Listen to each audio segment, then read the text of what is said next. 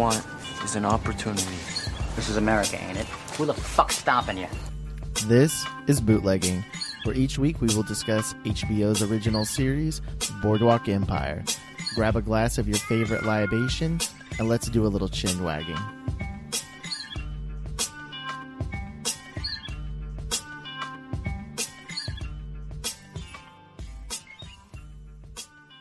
And we are back. I'm gonna shut the ands down just a little bit, and I've decided I'm gonna sporadically input the ands. So it's probably a good idea. It's a surprise every time. That way, and maybe we can hold on to some of our listeners, besides you and my wife that listens. So yeah, right. So we are back. This is Bootlegging, a Boardwalk Empire podcast, and this is your host Colton. And this is Chris. And we are here today to talk about the second episode of the fourth season, Resignation. Now, any dirty, any cleaning house that you need to talk about, anything like that, anything new that's been going on since the last episode? No, not really. No, I did turn in my final project for school today, so that was glad to have that off my fucking plate. So you're saying we can now record 3 or 4 episodes a week? Excellent. Exactly. Oh my God, I cannot imagine. I still have kids, so. Well, I will be too, so you can't. Unfortunately, they still exist here in the house, and there's still another 13 years before one of those graduates from school. So I need them to stop being just moochers and get a job and let you live your best life. So I don't have anything on my end. So I feel like there's something I want to add, but there's not. So we can just get into it, I guess, for this episode. Now, before I get into the actual title of the episode, I'd forgotten to do this with last week's. I wanted to do the IMDb kind of breakdown storyline of the episode. So for this one, it is, as we'd already said, it's Resignation.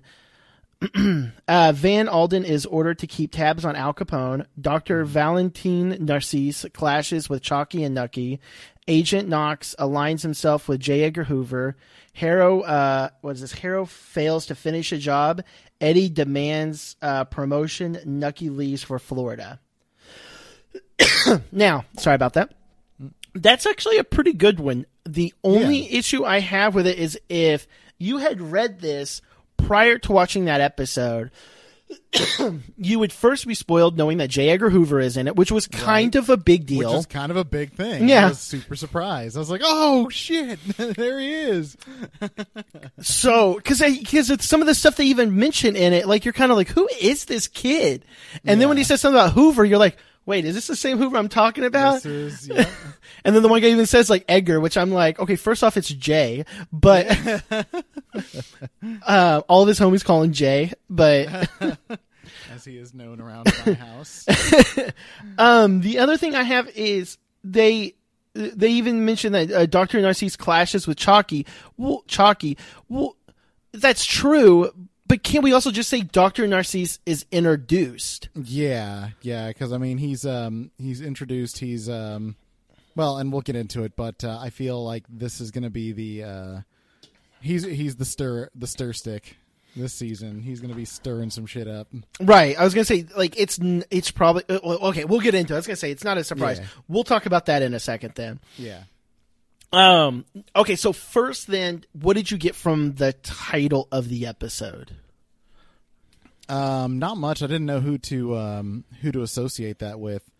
From the start of the episode. Okay. I thought maybe it was going to have something to do with the politics involved. It actually didn't have terribly too much to do with the politics. But yeah, that's what I thought was going to happen. Other than the obvious of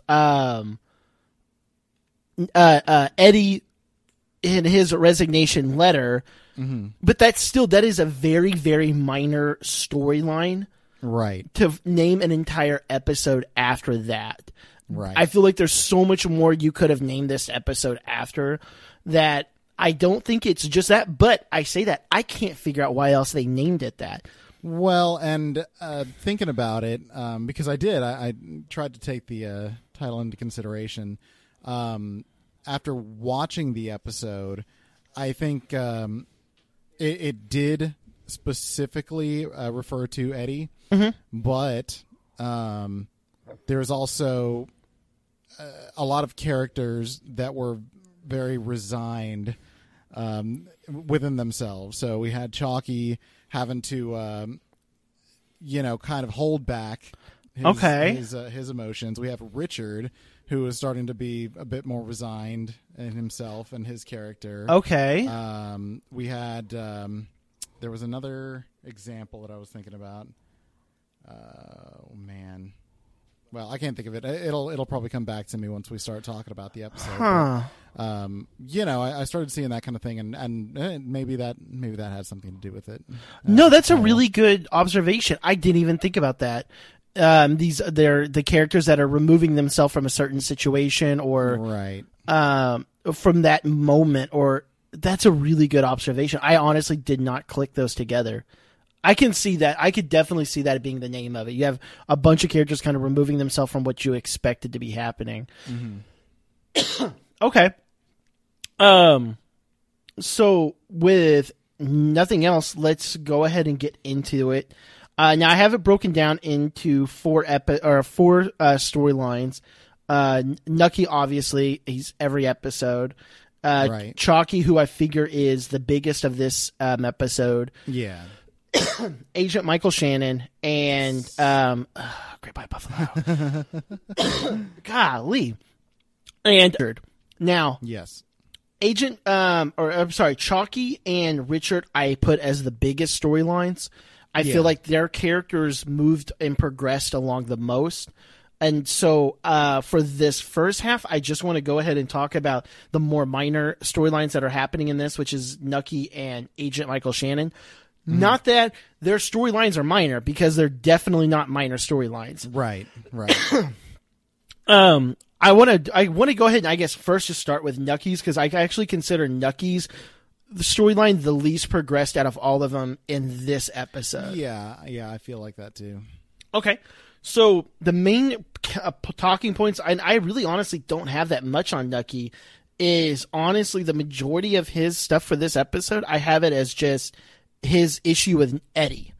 And that's honestly about it. Is from the moment we see him, Eddie isn't cooking the eggs right. The eggs are done over hard versus over easy.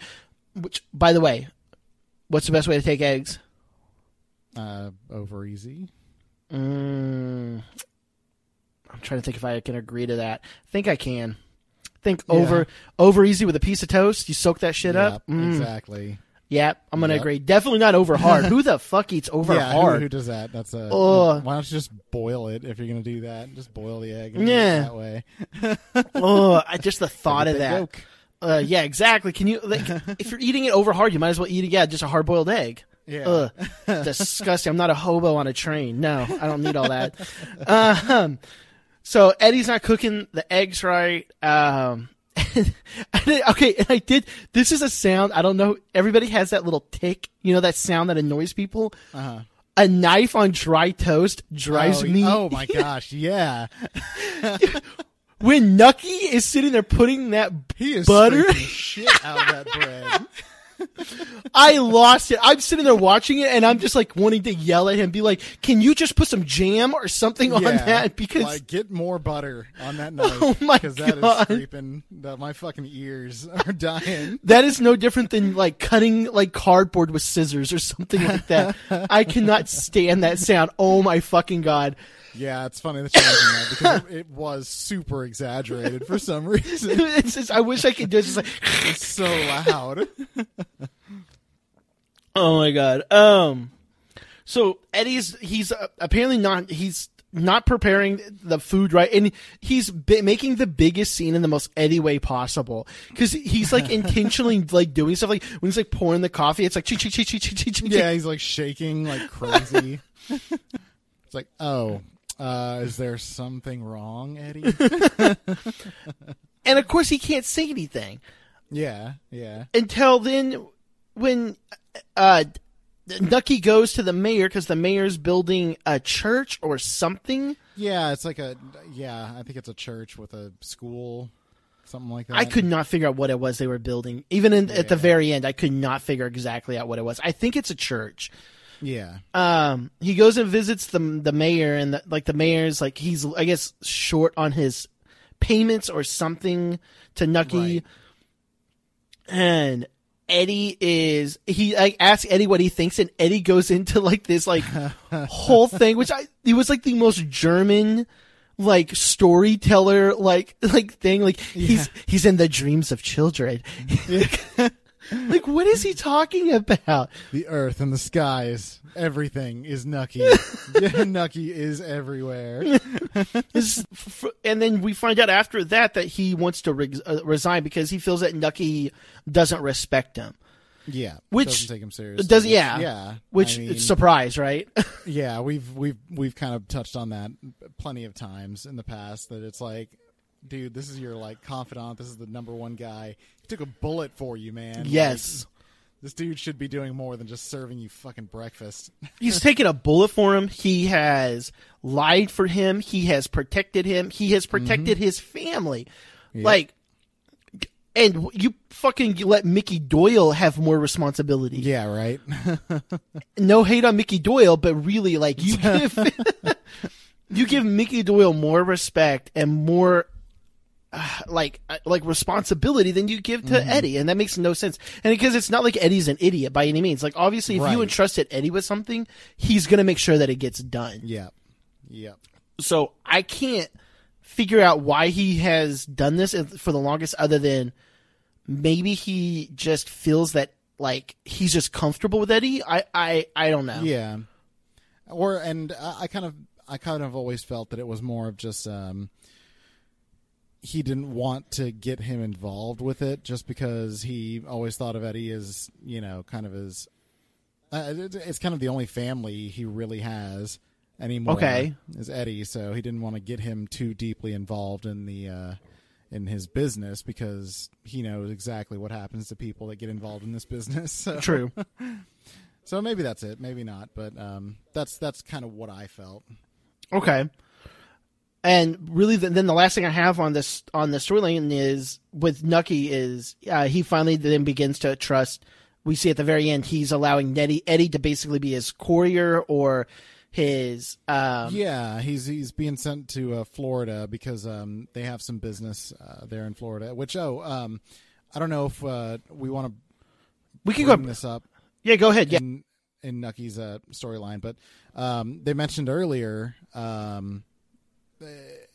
In a visit to the still that Nucky has to go to Florida for business. Oh, yes. What is it that he's doing in Florida? We don't know exactly yet. Okay. I didn't think so. I didn't really... He just says something about. He does say something about. What is it? He says something about rum or something like that, and a new venture or something. Right. And he had the maps and everything, but I guess we're still not 100% sure what it is that he's looking at Florida for. Right. So yeah, he mentions that at the still, and at that time he's actually meeting with who is he? He's not the director. He's like the. Oh yeah, he is. He's the. He's not a director. I think he's the director of the Treasury or the Prohibition Department for the Treasury. Yeah, something like that. Yeah, he was Agent Michael Shannon's correct superior. So he's been in the show before, but now we see that he's there at Still with Nucky discussing business. It's like, oh, okay, well, I didn't know you were this crooked. Right. You're right there with him making deals. And, you know, we again see Mr.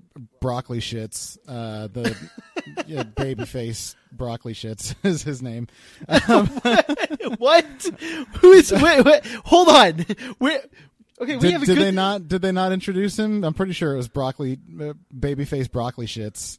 That was his name. What? Because he's so green, he looks like shits after broccoli. Oh my god, this is the best nickname we have. Oh my god. So he's babyface Broccoli Shits. He's like a Dick Tracy villain. Oh my god. Okay. Go. I'm assuming you're talking about Agent Fort Knox, but Yes. I am gonna. That is the best nickname, and we are sticking with this. We have Agent Michael Shannon, and who is no longer an agent, but now we also have Agent Broccoli Shits. Agent Babyface Broccoli Agent Shits at your service. Babyface Broccoli Shits. Oh my god. What is that? What would that be? BFBS? Okay, so yes. But he's there. Oh my god. And he meets with Nucky finally, because he's taking over for fucking Creep Stash. Yeah. Who he murdered. We know that, but Nucky doesn't know this. Technically, he didn't murder him. He didn't. He pointed. He essentially pointed at a gun and said, "Hey, that's not loaded. I dare you to shoot yourself with it." Yeah, right. There's a gun behind there. Don't open the door. Don't open the door. But if you open the door, you'll win a prize. That was essentially what happened. So yeah, he's taken over for the old guy who was Agent Michael Shannon's old partner. Yeah. Yeah, that's kind of where we leave off there. Obviously you get the idea, you get the sense that obviously this guy's gonna betray Nucky because that's what he do so far. That's all. Yeah. Well, that's all we've seen him do. And I had actually forgotten to put this in my notes because we can add that on then with Nucky's storyline is, so we exactly what you're saying. We're finding out that the director is more corrupt than we had originally thought. Mm-hmm. And then this new agent, BFBS, is also an informant for the Bureau of Investigations because the FBI is not around yet. So the FBI is still in, I believe the FBI came about, I think it was about 10 years after this show, if I remember correctly. Okay. So right now it's the Bureau of Investigation, which is J. Edgar Hoover, and which is the predecessor to the FBI. And that's where we find out he's not just who he is, but he's so deep undercover that fucking Stephen Root can't even catch it. Right. Because Nucky does his background checks on BFBC, or I'm sorry, BFBS. And even in the background checks with fucking Stephen Root, who knows everyone, he corroborates the guy's background that he told Nucky about himself and coming from Idaho or wherever the fuck he came from, Silver Springs, something like that. And like you said, I mean, to be so deep that even Stephen Root doesn't can't find dirt on you. That's pretty good. That's because he has it on everybody else. Yeah, exactly. That's insane. On senators, on everybody. Exactly. And so we find he's in cahoots with, or he is an undercover agent for Hoover. Yeah. And Hoover's being Hoover at this point, right? Like this is what J. Edgar was known for. Is they couldn't have even said it better in this. Whenever he's like, I need to talk to my lawyer, something like that. Hoover even says, nope, there's no lawyers, there's no nothing. That is who J. Edgar was. I am the law. Yeah. And so, which, by the way, how old was Hoover? Do you know at this time period? The dude that they got looked young as fuck. So, I have no idea. If I am remembering correctly, if I did my math right on this, Hoover was the director of the Bureau of Investigations at 30.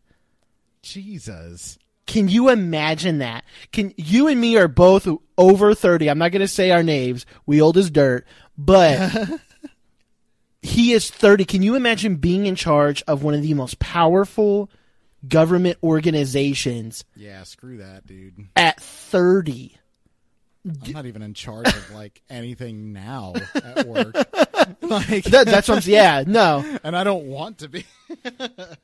I can't even understand that. But yeah, so you have that, and then you have the young kid that's the undercover agent. But that's what they're doing, is they're basically collecting all this information to essentially bring down who they view as the bad people. Because even like the guy even makes that little like comment to him. He's like, Edgar, he's like, why can't they just tell the truth or something like that? And he goes on his little mightier than thou speech of Yeah. So that's all I have really for Nucky's storyline for this episode. Because like I said, there wasn't a lot. So we obviously. Well, I mean, go ahead. We kind of skipped back. Did we finally say that? At the end there, Nucky decides to in charge Eddie with going to Florida for him instead. Which is that's where we kind of branched off into this storyline, is that he was planning on going to Florida. Instead, he has Eddie take that part over, and gives him more responsibilities. A lot more responsibilities. Yeah. So I guess Eddie's going to be Florida Eddie here for a little bit while he's setting up operations down there, getting things started. Next episode, he's got like a gold chain. Yeah, just like, exactly. He's like super tanned, like a gold chain, just wearing like a Speedo. Just fucking got a Cuban accent and everything. Just reeks of Bahama berry. Like, oh my god. I did want to just a little piece of trivia. So Stephen Root, Jimmy James, right? He actually did play J. Edgar Hoover in another HBO movie called All the Way. So I thought that was kind of funny. No way. Like not too distant past. That was just a couple of years back. I was like, oh shit, that's funny. Why didn't they just get Stephen Root to be J. Edgar Hoover? But they needed a younger person. Can you imagine him playing J. Edgar Hoover and Gaston Means, and then both of them in the same room? Oh my god, I will pay money. I will pay HBO to make that moment, please. So that's all that I have for that that little storyline. Because like I said, next episode there's a lot more Nucky storyline. And I mean, and you can gather that from this, that something big is about to start happening. He's been setting something up. So so the next small storyline I have for this first half is Agent Michael Shannon, who finally, because we didn't get to see him last episode, Great White Buffalo. Yes, finally. Now,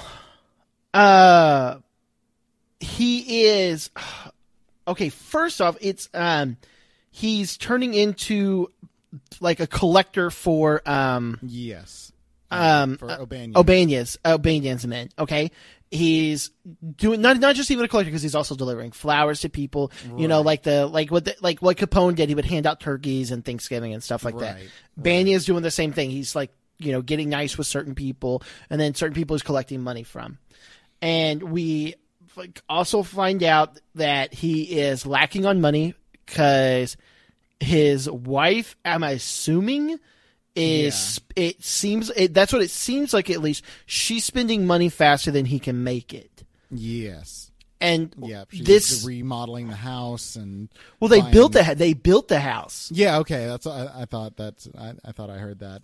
So yeah, they built a house, which I guess they got. Which okay, I thought it was kind of funny that we had this. Where is she from? Denmark? Sweden. Or I think she's from Sweden. Okay, so I thought it was funny that she was talking about like this house that you buy in a box and you put it together. I was like, so this is an IKEA house? Like, what the fuck? This is like the first IKEA. All right, cool. Can you imagine if Michael Shannon, like when he first walks into the living room, he just is like, he goes to sit down on the couch and he's like, what are all these random screws still? Yeah, right. Because, everyone comes with like 5 extra screws. There are extra parts. Damn it. Oh my God. Why is this peg not sticking out right? This couch will never last more than a year. I don't know why you bought it. That's funny. That's really funny, actually. It's so now I say she's the one spending the money, but I also kind of wonder because Agent Michael Shannon got into this predicament originally because he didn't have enough money. Remember when he was hooking up with Lucy and he got her pregnant, but he was also still married. He didn't have enough money, and that's why he originally became corrupt. And now he's no longer corrupt. Technically, I'm using quotations on that because he is now fully in line with O'Banya. Yeah. And O'Banya is apparently paying him enough money that he can build a fucking house. But even Banya says something along the lines of, it's just never enough for you or something like that. Yeah. So I don't know if it's him and he can't tell somebody no, or if he is just honestly just wasting his fucking money. Like, I don't. Yeah. I don't get it. I don't know, because I don't ever see him out just splurging money, so I really don't know. Yeah. And he also I didn't really think about that. Yeah. I mean, hopefully something will come of that. I just started developing theories in my head about what's going on there, but yeah, it is kind of odd when he was saying that, like, well, we can't afford this furniture. What are you doing buying all these couches? We have chairs, perfectly good chairs right here. We don't need a sofa. Yeah, right. So yeah, that was a bit odd to see that, considering he is now part of this gangster underworld where the money is flowing. So right. So she's basically telling him like he needs to be more of a man, without using those exact words, and provide more. Right. And so Banya is now entrusting him to go undercover, kind of, but not exactly, because it's not fully undercover into Capone's meeting because Capone asked for people to come in. Yes. And this is a whole, like from history, this is a whole when worker rights were, the unions and stuff like that were first boycotting for workers' rights for proper. This is the beginning of that whole thing. The 40-hour work week being paid. Eight. Yeah. Yeah, exactly. That's what this whole like thing is getting kind of set up for. Okay. Now, I don't know if you noticed this, but I actually have it in my notes about this. When Capone confronts Michael Shannon, because he recognizes him as the guy that was there, as the guy that was from the other meeting and stuff like that, and then the guy that was selling the booze in the neighborhood, because remember he takes like the fork and puts it against him and all that. When Capone and his brother are talking to him, Michael Shannon looks fucking huge. Yeah, he does. Next to them. I don't know if they intentionally made his outfit extenuate like certain parts or something. Yeah, his jacket, like his shoulders were super like squared up, and he had a big hat on. That's what I'm saying. His head looked, and not to like downplay Michael, because I actually looked at it. I was like, how tall is this dude in real life? He is 6'3", so he is a big dude. Because Henry Cavill, worst Superman ever, is 6'2", and I was like, okay, so General Zod is bigger than Superman, which makes sense. So right, but he is 6'3". But I'm like, okay, he is a tall guy. But I was like, but like photos you see of him, he's not like a physically empowering big guy. He's proportionally big. But in this, the dude just looks massive. Yeah. And I don't know if they're intentionally, or maybe it was just happened to be the outfit he was wearing, but I have a feeling that they intentionally did that because they're trying to show how much bigger he is than everybody else.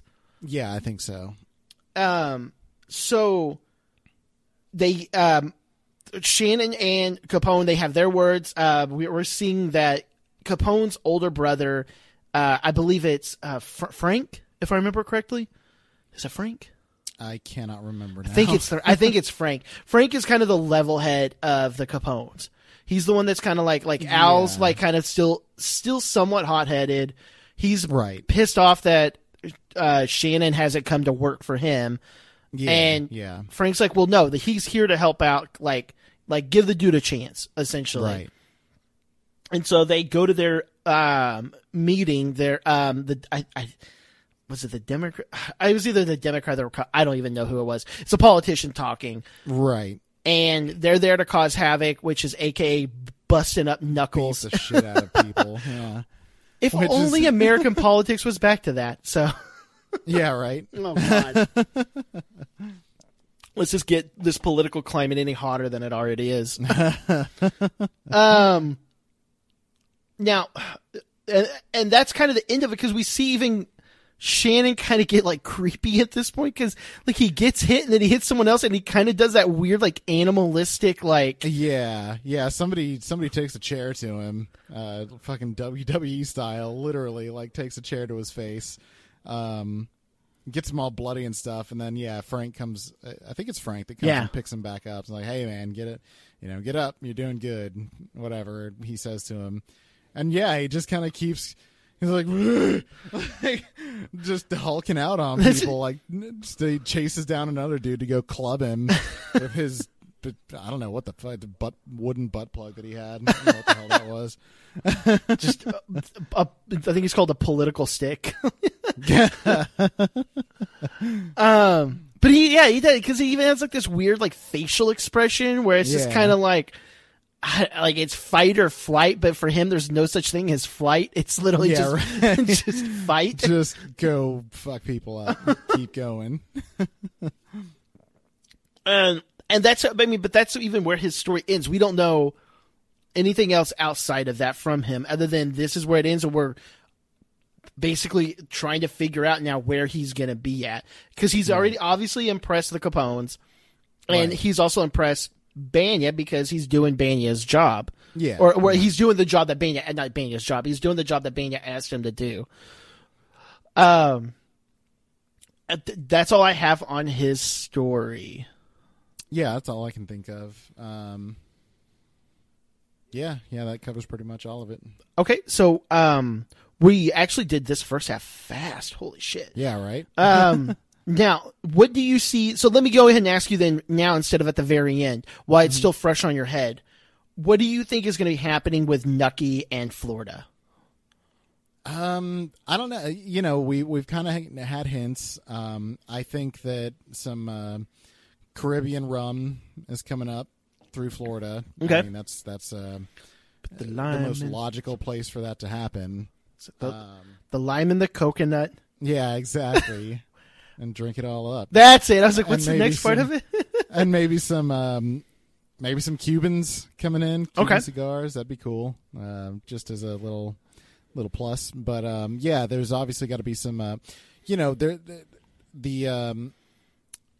The landscape for bootlegging has gotten rough over the last couple of years. We've seen that happen.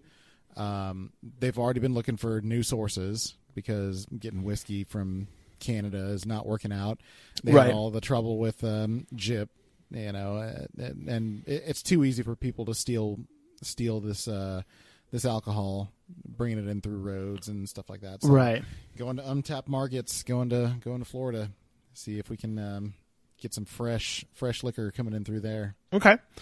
And with Shannon, where do you think that's going? I still feel like his connection to the Treasury is not over.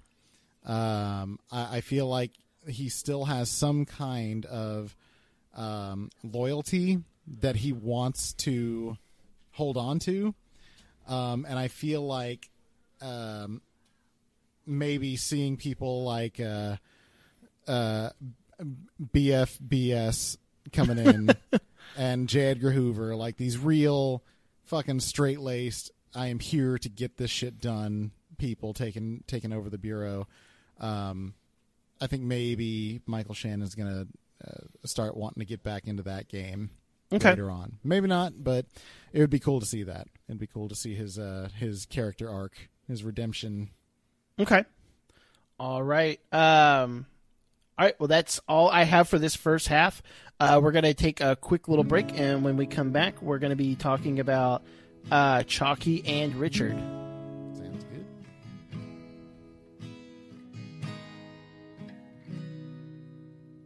She told me that I'm not enough, and she left me with a broken heart. She fooled me twice and it's all my fault. She cut too deep, now she left me scarred. Now there's too many thoughts going through my brain, and now I'm taking these shots like it's Novocaine.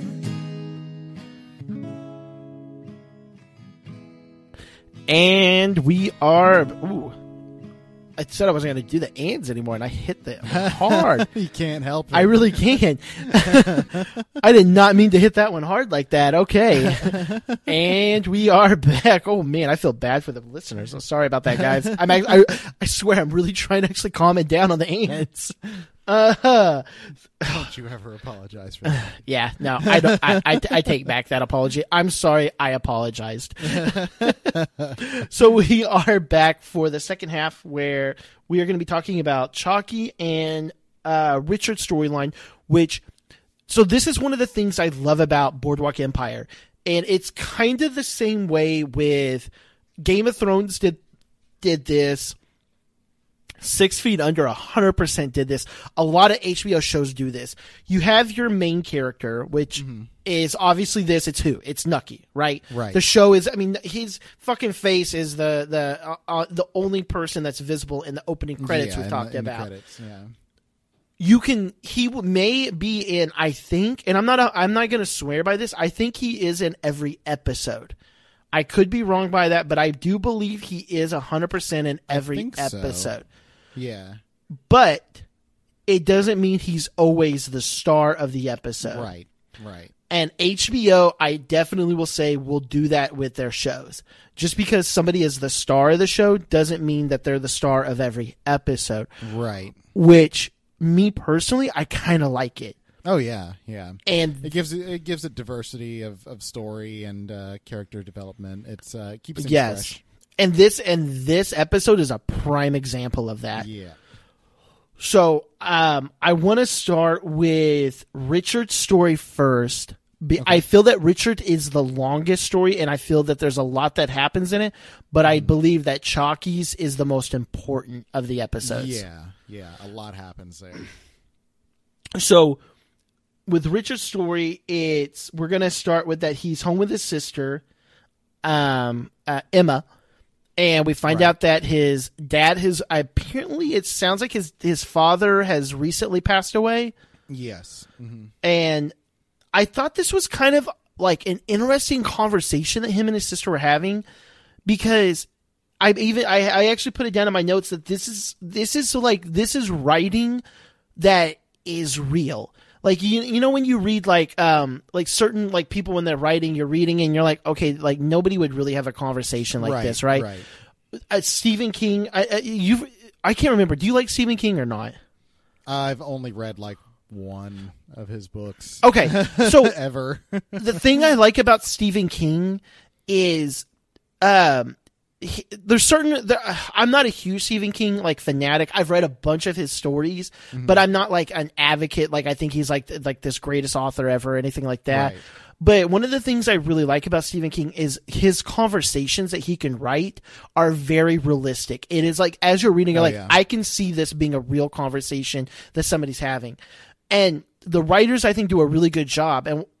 And that the reason I'm saying that is Emma and Richard are talking, and he says something along the lines of, "Oh, so you got the stone," or something like that. And he's like, "Yeah." And she's like, I think she says something about the father's death, and he's like, "Oh," he's like, "He actually was born in 1895 or whatever it was." He says, "Right." He's like, he didn't want mom to know he was actually that much older. And then she says something along the lines, he's like, "Well, the stone's already made. It's too late for that."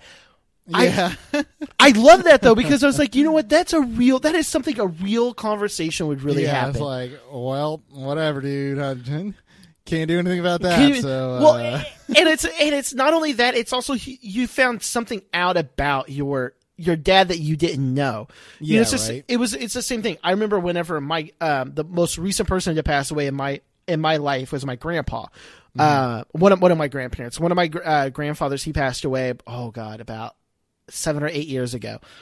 And hearing my mom and my uncles tell stories, one of my uncles mentioned a story about my grandpa and something that he had done. And I'm not just going to go into too much detail, but it was just something that he had done with them. And my mom was like, no, like Daddy would never have done anything like that. He was like, no, like this is what happened. And it like blew my mom away, where she was like, I never knew about that. But that's what really happens when death happens. You find out all these random things, whether good or bad, you know, in people's lives. Yeah. It's just one of those notes of why I love this show so much. It's writing like that. It doesn't mean a lot to the show, but I think it means a lot to the audience.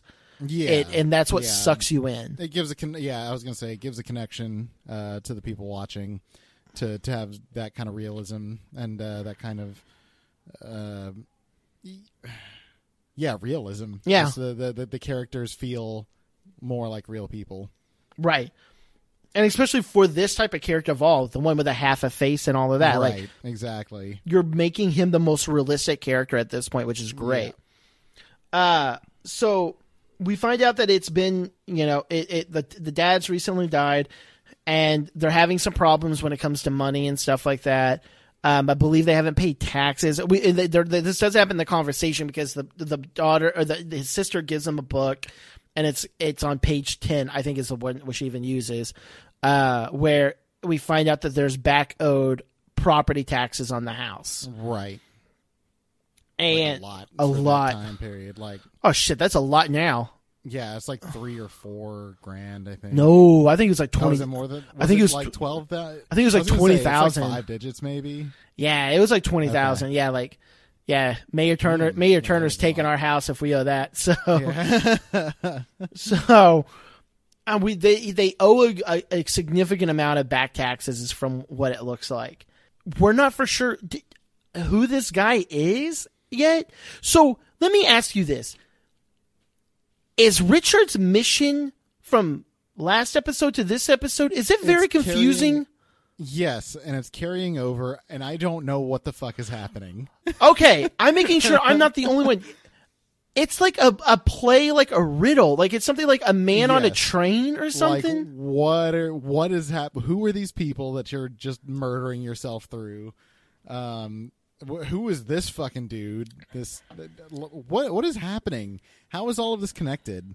Because obviously, you know, this guy that he's going to see does have something to do with the property taxes on his sister's, or, you know, his family property. Mm-hmm. That's why he goes to this guy.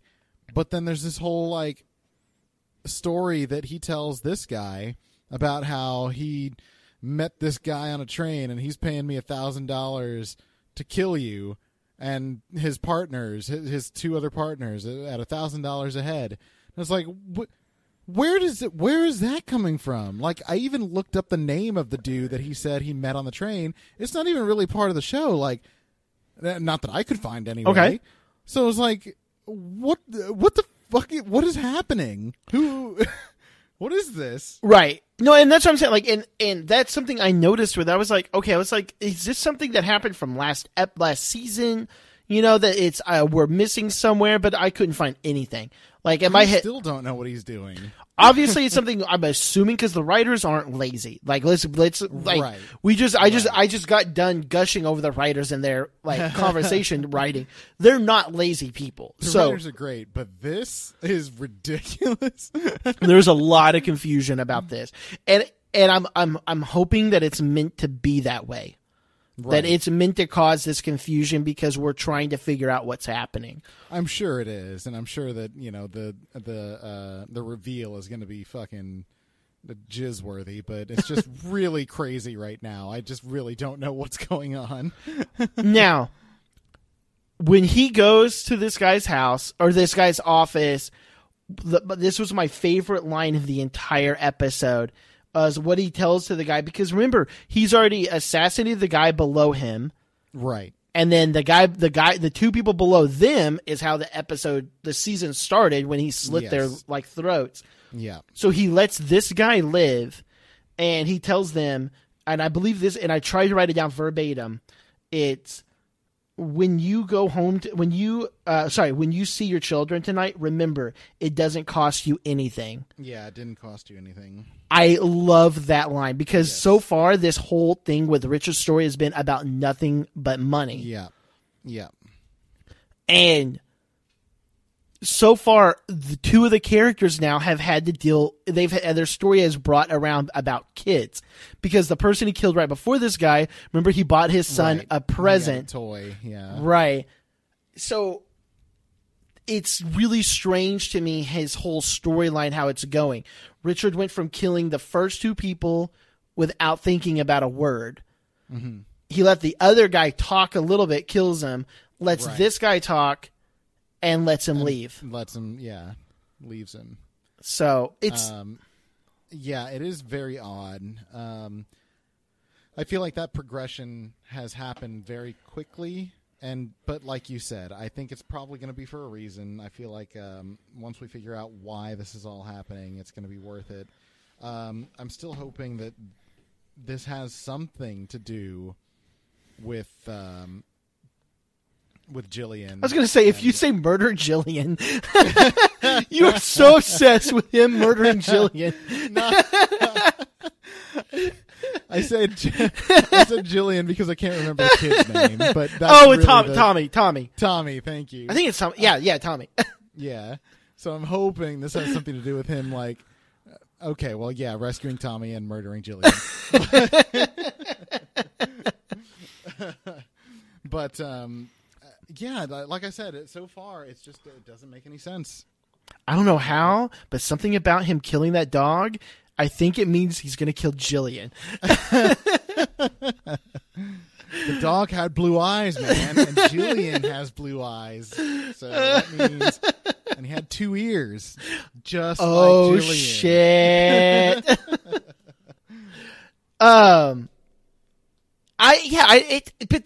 I feel like if it was about Jillian, we would know more about it already. I would think. I mean, maybe, but maybe not. We don't know a good goddamn about what it is, so I don't know.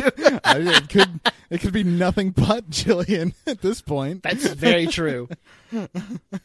Well, and so, but even talking about the dog, then we go to, so he let this guy go, who, it's like, okay, but I think that if he needed to, he would have killed the guy, right? I feel like it too. I think so. So we go from there to his sister's dog that's sick, and I believe it's maybe even his somewhat, I think. Yeah, he knows the dog, at least knew him from before. Samson, because he even says Samson. I believe that's the dog's Samson, name. And he's like, it's me, Samson. He tries to talk to the dog, console him a bit. And he can't kill this dog at all. Right. Which, the dog's sick or dying or whatever. Something, I'm not for sure what's happening. And so, his sister asks him to help her, put this dog out of his misery. And he just can't do it. Can't do it. And so, like, why is that then? Like, there's something going on with his character development.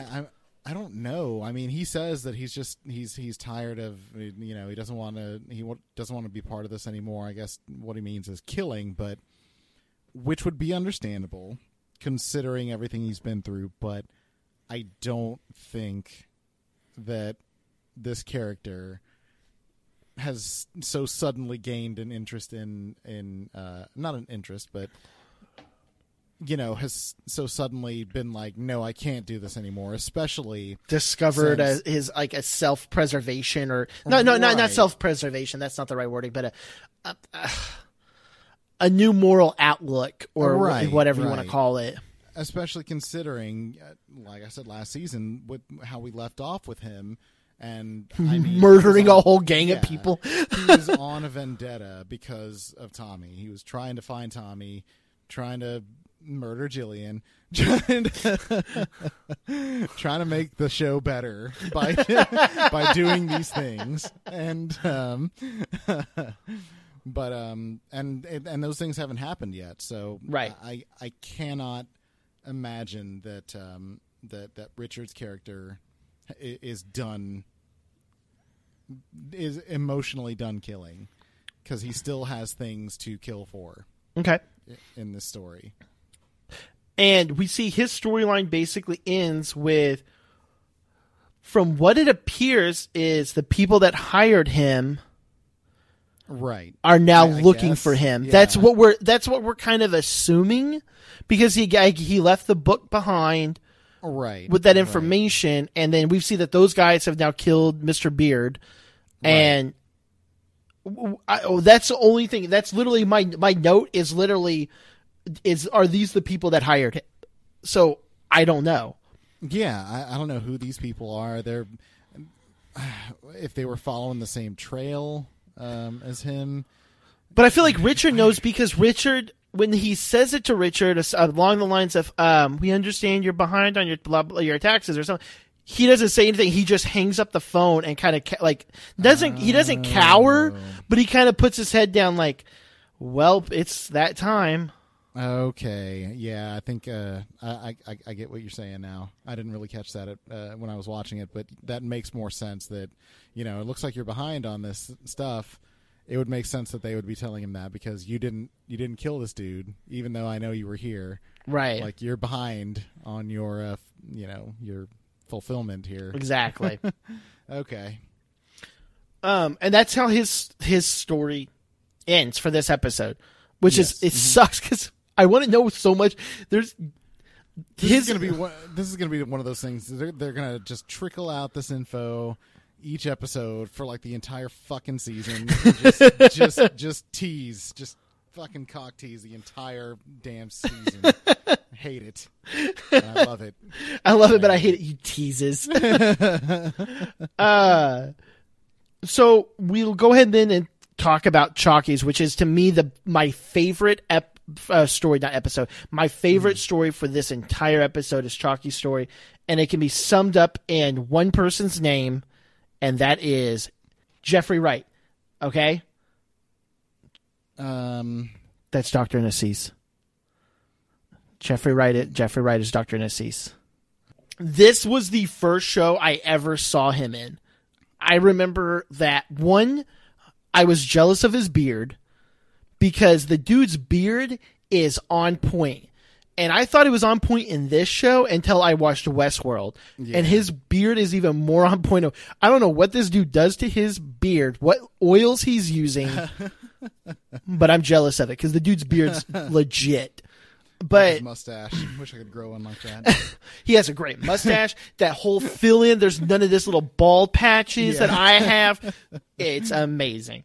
So, but he is such a good actor. And if audience, if you don't know who Dr. Narcisse in this, his the actor's name is, I always want to say Jeremy Wright. It's Jeffrey Wright. Jeffrey Wright is a phenomenal actor. He's probably one of the better actors that is on TV and in movies. He's on a bunch of HBO stuff. Mm-hmm. I'm sure he was in a ton of stuff before this. I just never recognized him from anything. But he was in this. He was also in Westworld. He plays Arnold in Westworld. Yeah. And then he's in a couple made-for-TV movies for HBO. There's one that's out recently that is a phenomenal movie. He plays a gang leader that's locked up for like 20-something years. He was incarcerated for a homicide, does 20-something years in prison, and the whole movie is he is granted parole at the beginning of the movie, and it's his last 2 weeks or 6 weeks or something like that in prison. And basically what that last 6 weeks is like to somebody who has spent the better part of over half their life locked up.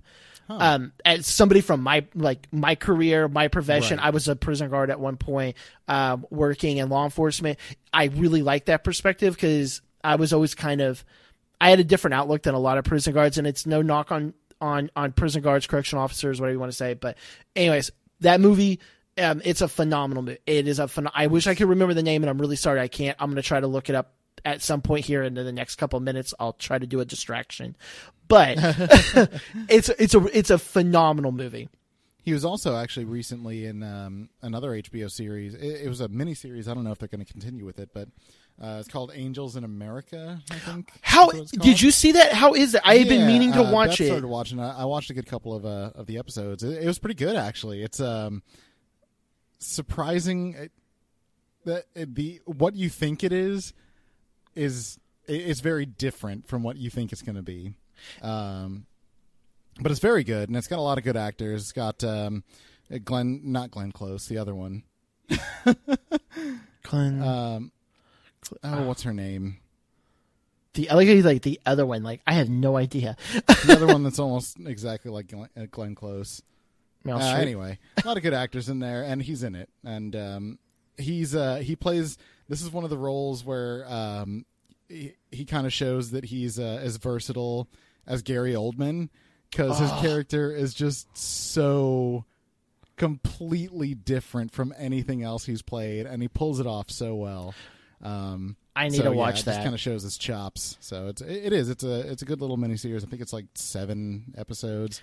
Okay. And yeah, it's pretty good. Really weird, but really good.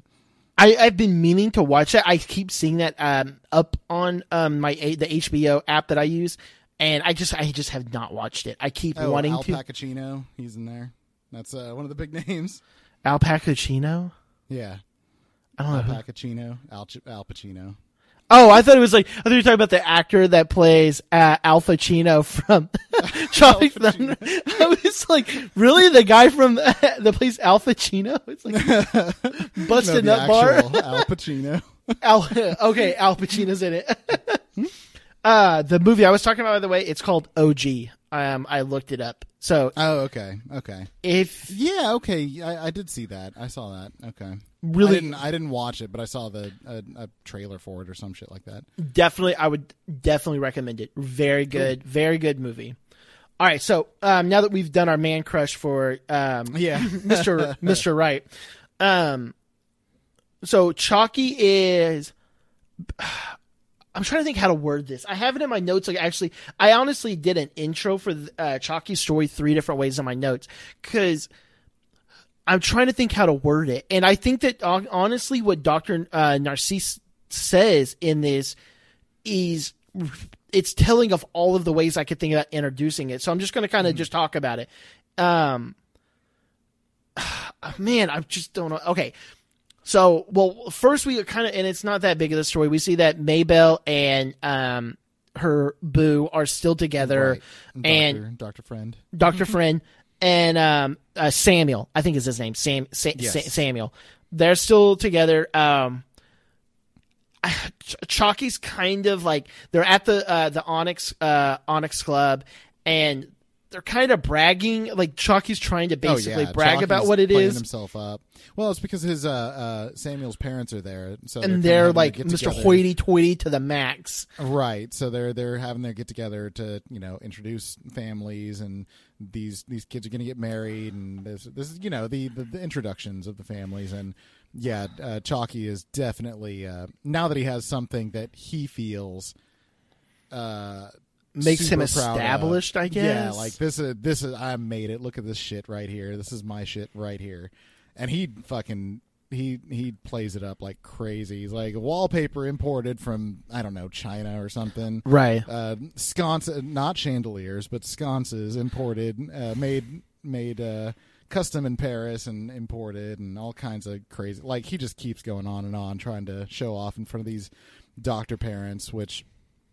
They're even like looking at him, kind of like, dude, we don't give a shit. Like, even the parents of Samuel are like, oh well, looks like you got a taste for the high life here, or whatever. And like they could care less, which is it's kind of funny because this scene kind of brought back memories of when Chalky was feeling just so down when he first met Samuel at that family dinner. Yes. And he was just like thought he was such a piece of shit, and now here he is, completely opposite. Like, he's on top of the world now, and it was kind of nice to see that. It was cool to see him, so super proud of what he's done. Right. At the Onyx Club. And so they have their little meeting, which not a lot comes from that we see. Because the next scene we have of them is they're getting ready for their performance. Well, it's Chalky behind the scenes. Right. And this is where I was on, I believe it was AV Club, if I remember right. So I got two separate things from AV Club for this episode. One of them I'm going to talk about at the very end, but this one I'm going to talk about for this part of it. And I really like what they observe is that there's two Chalkies at this point. There is behind the scenes Chalky, and then there's in the front Chalky. And and a lot of this even goes to the racial element of the show, which I thought was interesting. Yes. When Chalky's behind the scenes, when it's with the black groups, the black community, the black performers, the black people, right? Everybody, right? He is God, right? Everybody is God to him behind the scenes, and he knows that. He goes around, he like says little like remarks to people, like the band, like we were joking off scene, like what he says to like the band members, like keep your red eyes open or something like that. Yeah, they're back there blowing tea. Is what, how they used to put it back in the day. You're so hip and cool.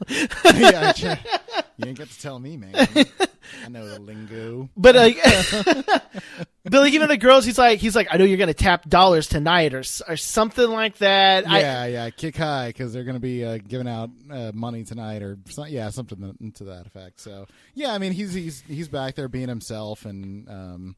Really getting along with everybody. Everyone seems to respect him because, I mean, this is the owner of the club. Right. We do what he says. He even gets gets a little slap on one of the girls' behinds while he's walking through, like he's like he's the cock of the walk. Exactly. But then as soon as he goes out front, he is no longer that. Right. And it's amazing to watch that because we get introduced back to one of our favorite horrible. God, I cannot believe this dude keeps coming back. Why is Mr. Greasy everywhere? Like this greasy fucker is keeps coming back. I don't even remember his name, but I know he sells greasy. Silverware. That's all. Yeah, that's what I'm saying. Is he buying the silverware from the Onyx Club? Like, yeah, right. Yeah, right.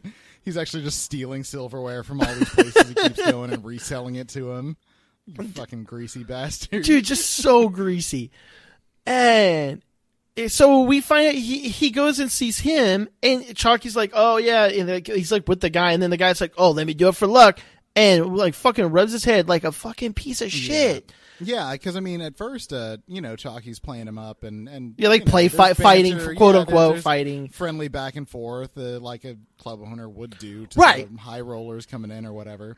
But then, fucking Greasebag goes and starts like giving him a noogie or some shit. Like, what are you doing, man? Like, why would you do that? See, I thought would you ever do that to somebody?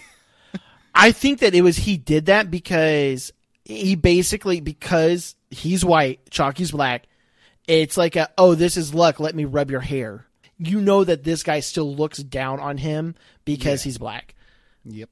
And it's very, and that's what even Dr. Narcisse, like, and that's what I love, like, because right after this, we see that Chalky sees somebody up in the upstairs area, the private area.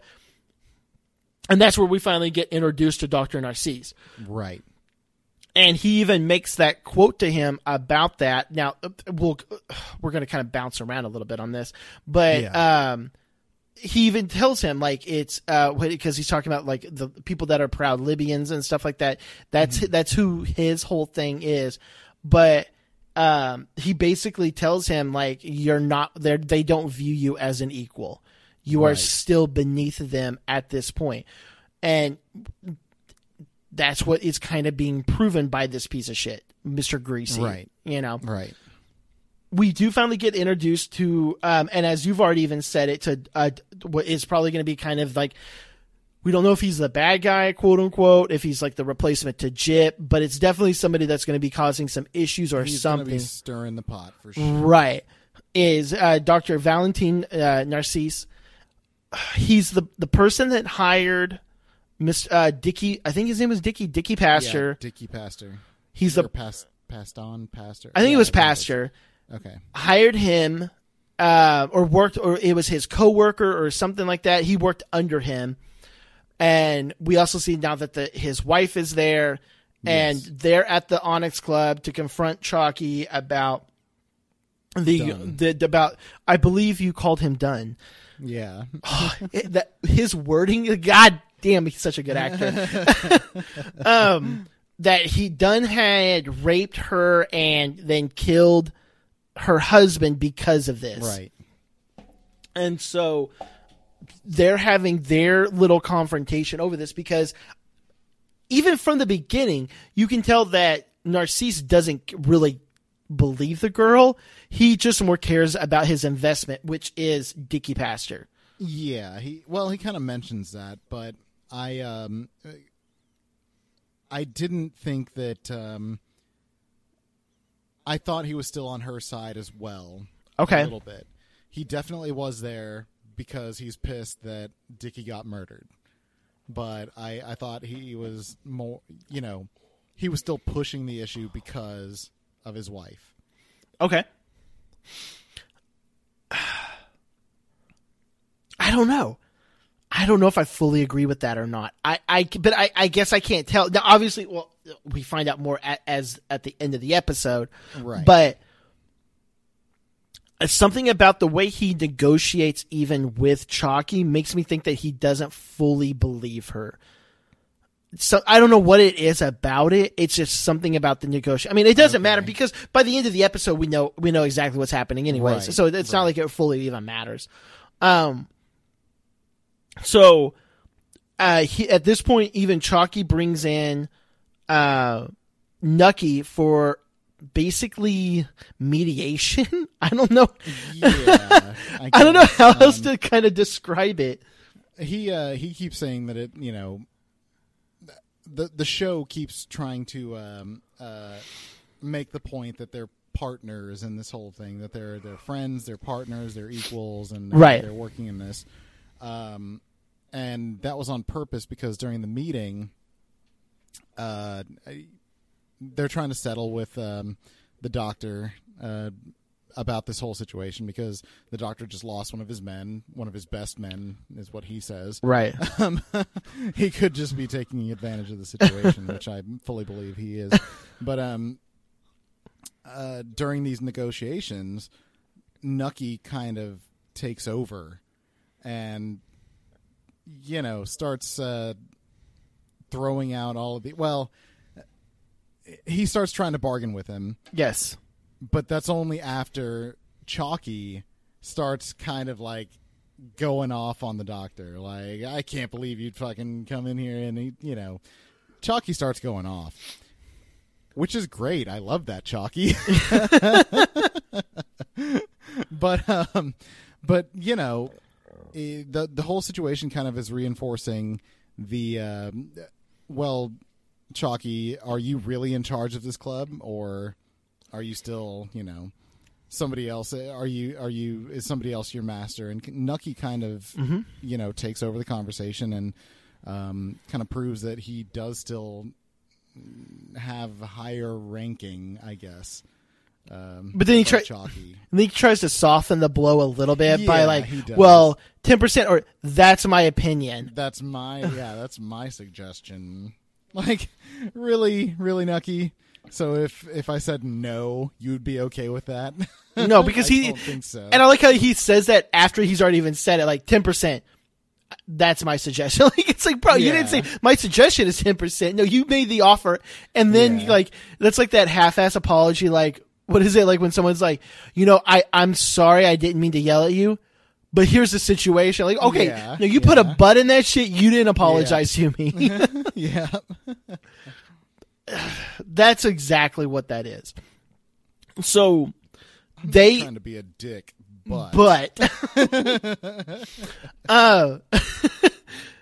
so they finally come to an agreement of 10% of the profits from the Onyx Club will go towards Dr. Narcisse, which obviously Chalky's not happy about it.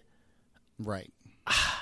I think the problem that Chalky is going to have, and I think that this is where Nucky is right in this, is you have to realize that if you're going to own a club like this, because Nucky didn't own Babette's, Right.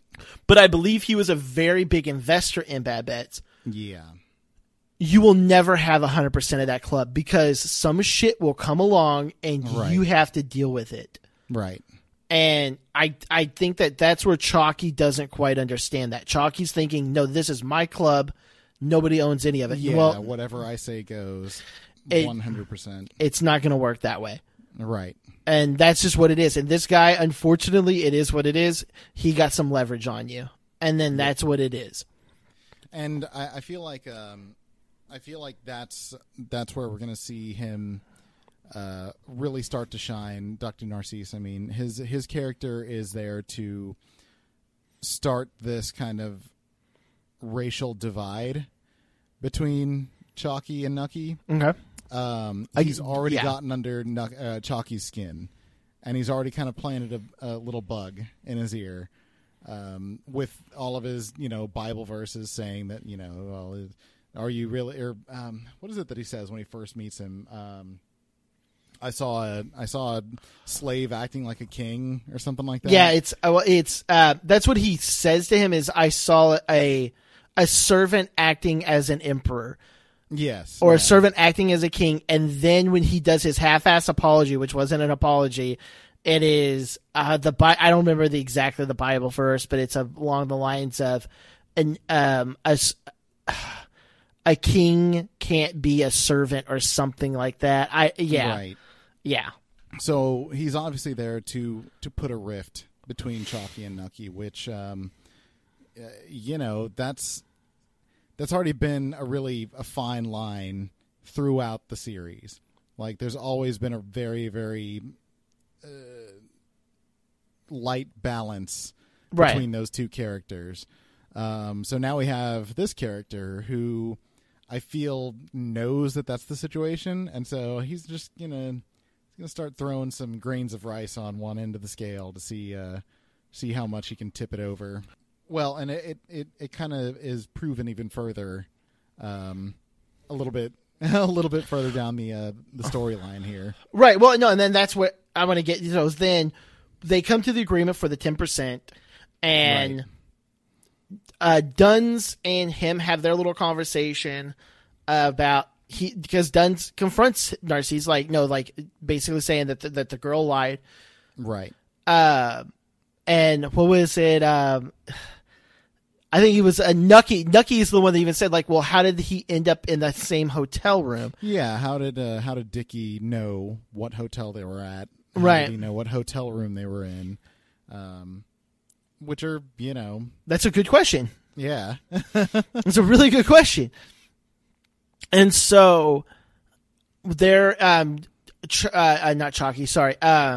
Narcisse is driving back to New York with the now widowed pastor, and at that point Narcisse is even asking well, what is it that you want to happen to Mr. Dunn?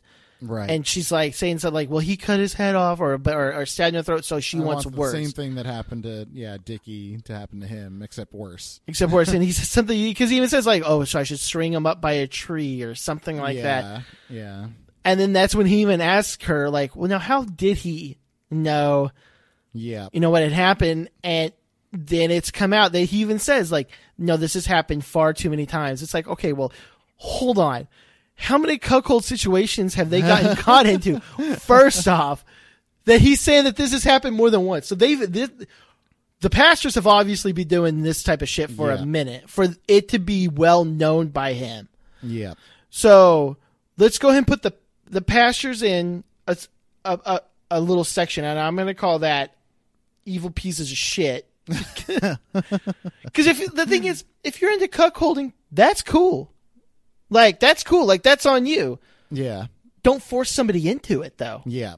That's where you're. Then you're garbage. And then say that they raped you just to try to get him killed. Well, no, that's not a. That's not a. And then it's also don't And- also Yeah. accuse people of raping you Yeah. when you technically raped them with your vagina. exactly. Because that's really what happened. At gunpoint. At gunpoint.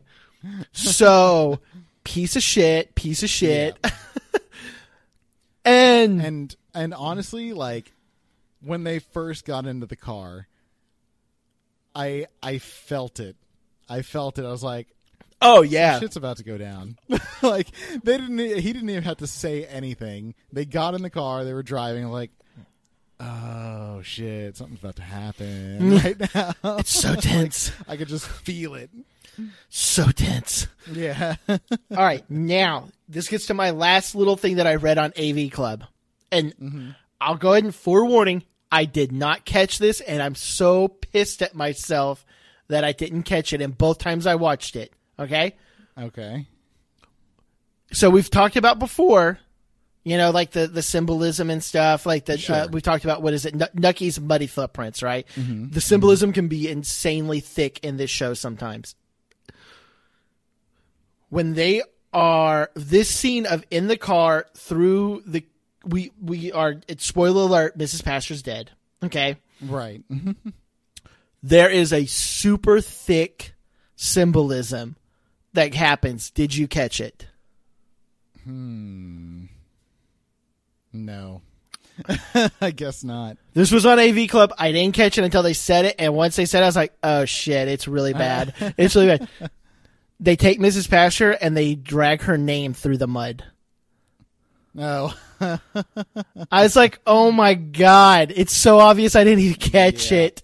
Yeah, she was absolutely all in the mud. Because she literally was dragged through. Like, it's like, oh fuck. I don't know if it's just gotten so thick and obvious. I'm just like, I don't even notice it anymore. So that's our muddy footprints on this There one. we go. It is. But yeah, so they literally drag her through the mud. And by the way, one of the more graphic deaths that we don't see. Yeah. Yep. Because when you see, so the next morning, we find out she has been killed, and on Dr. Narcisse's orders, Yep. and it's right in the church or whatever Yeah, it she's is, left there where the mayor was building his new project. and she's just like halfway covered with mud, and it's like in her eyes and mouth, Yeah. and oh my god. Yeah, it was pretty. It was pretty graphic looking for sure. Like Dickie's death was bad, but Yeah, I don't know what it is. Seeing her like it was kind of odd. It was a bit off. yeah, and so we now are wondering basically what's going to happen out of this, because now she's out of the picture. She's no longer a threat. Right. So now the only threat at this point is Dr. Narcisse. Yes. And that's honestly where and that's how the episode ended, and then Yeah, that's how it ends. that's where I end on this. I don't have any other like notes on it. Yeah. Was there anything else with Chalky's storyline that you wanted to discuss? No, not that I can think of. Okay. Like I said, a lot happened. We definitely got we got more Chalky in this episode than we have in a little bit. Yes. And I'm super glad for that. I've said it before, like, we need more Chalky. Well, here we go, and I feel like he's going to be well, and you mentioned it too, that he was going to be a big part of season 4, so Yes. we're here. We're at that part, so that's good. And now you see where I'm saying, like, it's not a spoiler alert. Now you're seeing, like, okay, Yeah. he's going to be a part of this. Oh yeah. Yep. I mean, he's been a big part of the last two episodes. So the first, Yeah. the first two, he's been a big part of it. Right. All right. So as far as Richard's story, then what do you see happening? Fucking, I don't know, man. You got me right in the middle. You got me right in the middle of a sip of my beer. All right. So Chalky, what do you see? Glean anything from that story so far? So Chalky's story, what do you see happening at All Chalky? right, so with Chalky, obviously, well, like I said, I think Dr. Narcisse is going to be the wedge between Chalky and Nucky this season, and I feel like that's a division that Nucky cannot afford. He's been very good at least placating Chalky and using him to get support in the black community for a long time now. I think that's going to slip out of his grasp here for at least a little bit. Okay. At least the beginning or even up to the end of this season. At which point, either he has to make up that relationship again, or fucking, I don't know. I'm sure the climate of the time is going to have something to do with how this relationship goes, in the next couple of episodes. But we'll see. We'll see what happens. Okay. All right. So that's then all I have for this episode. Next episode is going to be episode 3, which is Acres of Diamonds. We'll let that title kind of sink in on what could possibly happen, because I have no fucking idea. So yeah, I know. Baseball. So cool. Baseball. Oh my god! If they go back and they have Field of Dreams, but with the Boardwalk Empire cast, that would be amazing. So next episode we should have a special guest on. We're in talks with some people for the next actually couple episodes, so we're gonna see. Cool. Kind of change up everything a little bit, get some new perspectives in. Hopefully it works out. Speaking of that, if you want to be on an episode, write in and let us know. We are not picky. So, just write if us. you've ever listened to the show before, we don't care. We have no standards. And that's what I love, to be honest. That's what I love. So, but no, seriously, if you want to be on an episode, send us in, you can, send us an email at bootlegging.podcast@gmail.com. We're also on Facebook. It's Bootlegging, a Boardwalk Empire podcast. If you also want to just write to us on Twitter, you can always write to us at bootleg_podcast, and follow us on Instagram at bootlegging.podcast. So send us anything, let us know if you want to be on an episode, add some notes to it. Trust me, whenever we have guests on, those are our funnest episodes. Yeah. Having on the people from everywhere from Eureka Heights, that was still to this day, that is my favorite episode. That was fun. So much fun. Anything from that to the special beer episodes that we had with Victor from Digging 6 Feet Under. Those are so much fun. And talking with Lazarus last season, that was a ton of fun. So having people on, and then we even had Bethany. We had Chris's, Bethany was on, Chris's wife. So much fun having her on, because having a woman's voice come in and give her account of what she sees is so much different than what me and him see. Because breaking up this sausage fest, sausage festival. So, because we're idiots. So it is so much fun having people on. So please, if you want to be on an episode, if you've ever wanted to be on a podcast or something like that, okay, write us. We will get you set up on it. And also, like I said, send us notes, and we will be more than happy to discuss it on air. Give you a shout out. Absolutely, we'll give you a shout out, so all 5 followers will listen to y'all.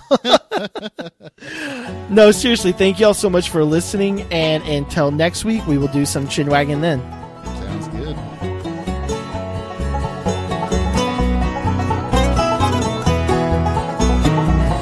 Once I rose above the noise and confusion, just to get a glimpse beyond this illusion. I was soaring ever higher.